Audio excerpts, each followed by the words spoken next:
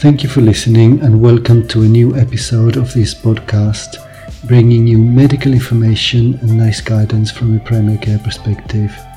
My name is Fernando Florido and I am a GP in the United Kingdom. Now imagine that we have Mr. Johnson, who is 78 and has type 2 diabetes. His diabetic control is reasonable on metformin 500mg PD with an HbA1c of 7.1% or 54 millimoles per mole. But he has just developed stable angina. How should his diabetic treatment change? We have covered the 2022 NICE Diabetes Management Update in previous episodes, but perhaps we need a quick reminder? And this is what we're going to do today, because in this episode I am going to go through the flowcharts produced by NICE in respect of the blood glucose management in type 2 diabetes. The full guideline has 59 pages in the PDF format, and NICE has produced a 5-page summary on the blood glucose management. This video is going to focus on the two flowcharts that will advise how to choose first-line medicines and how to choose medicines for further treatment. I will put in the description below a link to download the full NICE guideline as well as the 5-page summary.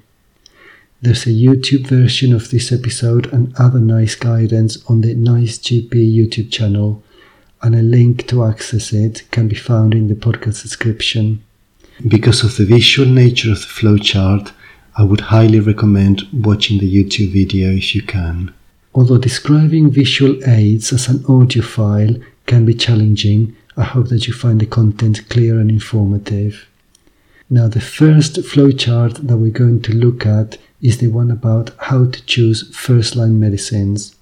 It is only one page, and there is a combination of arrows that will guide us through the treatment pathways and a number of boxes with further information and clarification on the treatment described. Right at the top of the chart, we find a box that tells us about rescue therapy, and it reminds us that for patients with symptomatic hyperglycemia, we will consider insulin or a sulfonylurea and then review the treatment when the blood glucose control has been achieved. The next step is to assess the HbA1c, the cardiovascular risk, and kidney function. Obviously, as you know, to calculate the cardiovascular risk with, for example, the Q-RISK-2 tool, we will need to know the patient's age, sex, smoking status, blood pressure, and the total cholesterol HDL ratio. Now, having checked the renal function, before starting to follow the pathways, there's a little box on the left telling us that for information on using SGLT2 inhibitors for people with type 2 diabetes and CKD, there is a specific guidance that is not on this flowchart, and we will have to refer to the CKD section of the diabetic guideline. So, after we have done our initial assessment with the HbA1c, cardiovascular risk, and kidney function, the flowchart divides into 3 categories. 1. It could be that the patient is not at high risk of cardiovascular disease. 2. That the patient has chronic heart failure or established atherosclerotic cardiovascular disease. Or 3. That the patient has a high risk of cardiovascular disease, which is defined as a Q-RISK-2 of 10% or higher over 10 years or an elevated lifetime risk. Now, the first pathway would be when the patient is not at high risk of cardiovascular disease, and for these patients we will offer metformin, or if there are gastrointestinal side effects, we will give metformin slow release. Now, if metformin is contraindicated, we will consider one of the other anti-diabetic agents, that is either a DPP-4 inhibitor, pioglitazone, or a sulfonylurea. Although it does also tell us that SGLT2 inhibitors can also be given as monotherapy for some patients. Basically, NICE recommends an SGLT2 inhibitor as monotherapy in people who can't take metformin and for whom the diabetic control is poor, only if a DPP-4 inhibitor would otherwise be prescribed, and a sulfonylurea or pioglitazone is not appropriate. So it's fairly restrictive. We also see a small note saying that using ertigliflozin to reduce cardiovascular risk when blood glucose is well controlled was an off-label use. So, if there's no cardiovascular risk, we give metformin first, and if contraindicated, one of the other agents, sulfonylurea, pioglitazone, DPPG4 inhibitors, or an SGLT2 inhibitor, although the latter with a few restrictions. Now, the second pathway would be when the patient has got chronic heart failure or established atherosclerotic cardiovascular disease.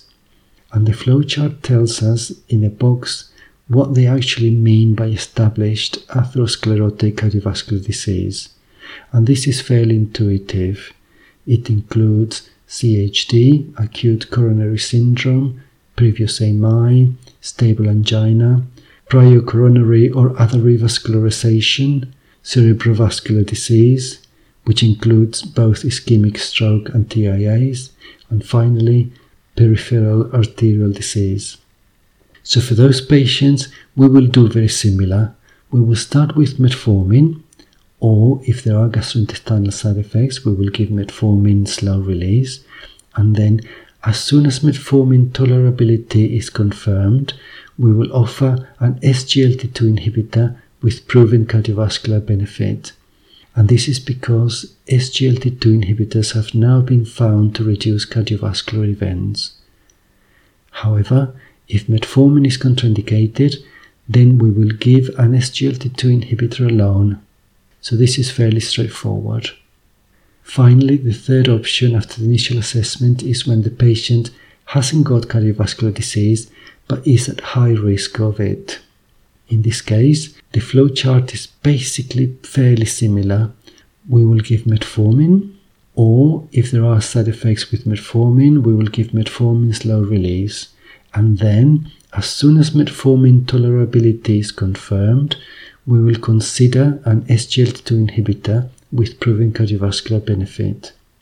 Also, if metformin is contraindicated, we will consider an SGLT2 inhibitor alone. So you may ask, what's the difference between the last two groups, having cardiovascular disease and being at high risk of cardiovascular disease? And the difference is basically that if the patient has got cardiovascular disease or heart failure, we will definitely offer an SGLT2 inhibitor. Whereas if a patient is only at high risk of cardiovascular disease, we will consider it. But in practice, you'll probably find that the pathways are exactly the same, because you're going to consider it seriously and you're likely to be giving it unless there is a contraindication or other major consideration. In the middle of the flowchart, there's also a little box that reminds us that we always have to start with metformin alone to assess tolerability before adding an SGLT2 inhibitor. So metformin is always the start. Right, so this is really the flowchart on how to choose first-line medicines. After this, if the person's HbA1c is not controlled below the target, or a person develops cardiovascular disease or a high risk of cardiovascular disease, then we will move to the second flowchart, which is the one about treatment options if further interventions are needed.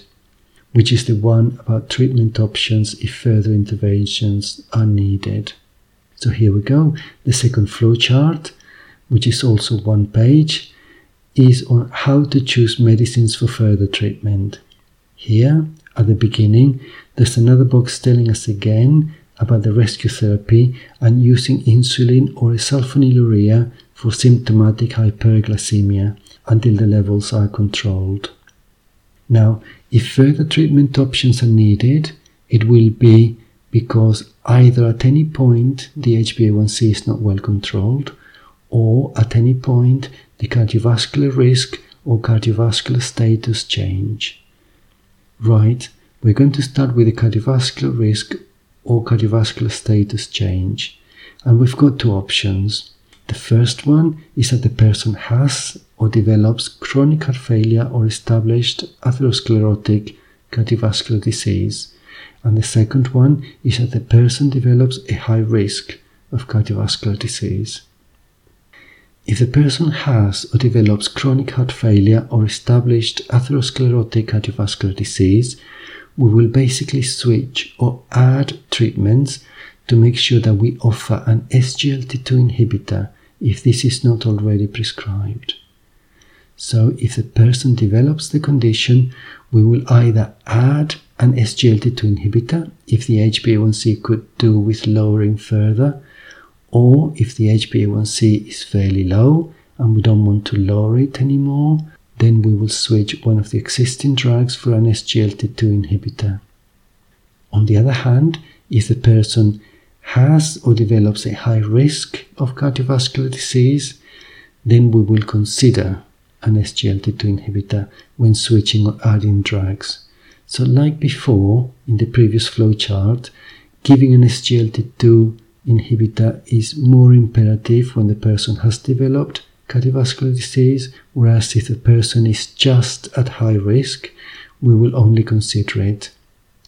But yet again, in practice, it may not make much difference. Now, if at any point the HbA1c is not well controlled, there is a box that tells us that we will switch or add treatments from different drug classes up to triple therapy or dual therapy if metformin is contraindicated.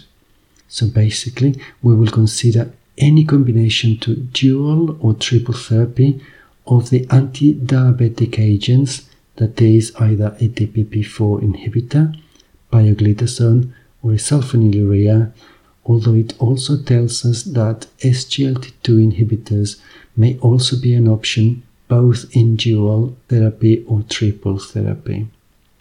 Now you may ask, when should we start insulin?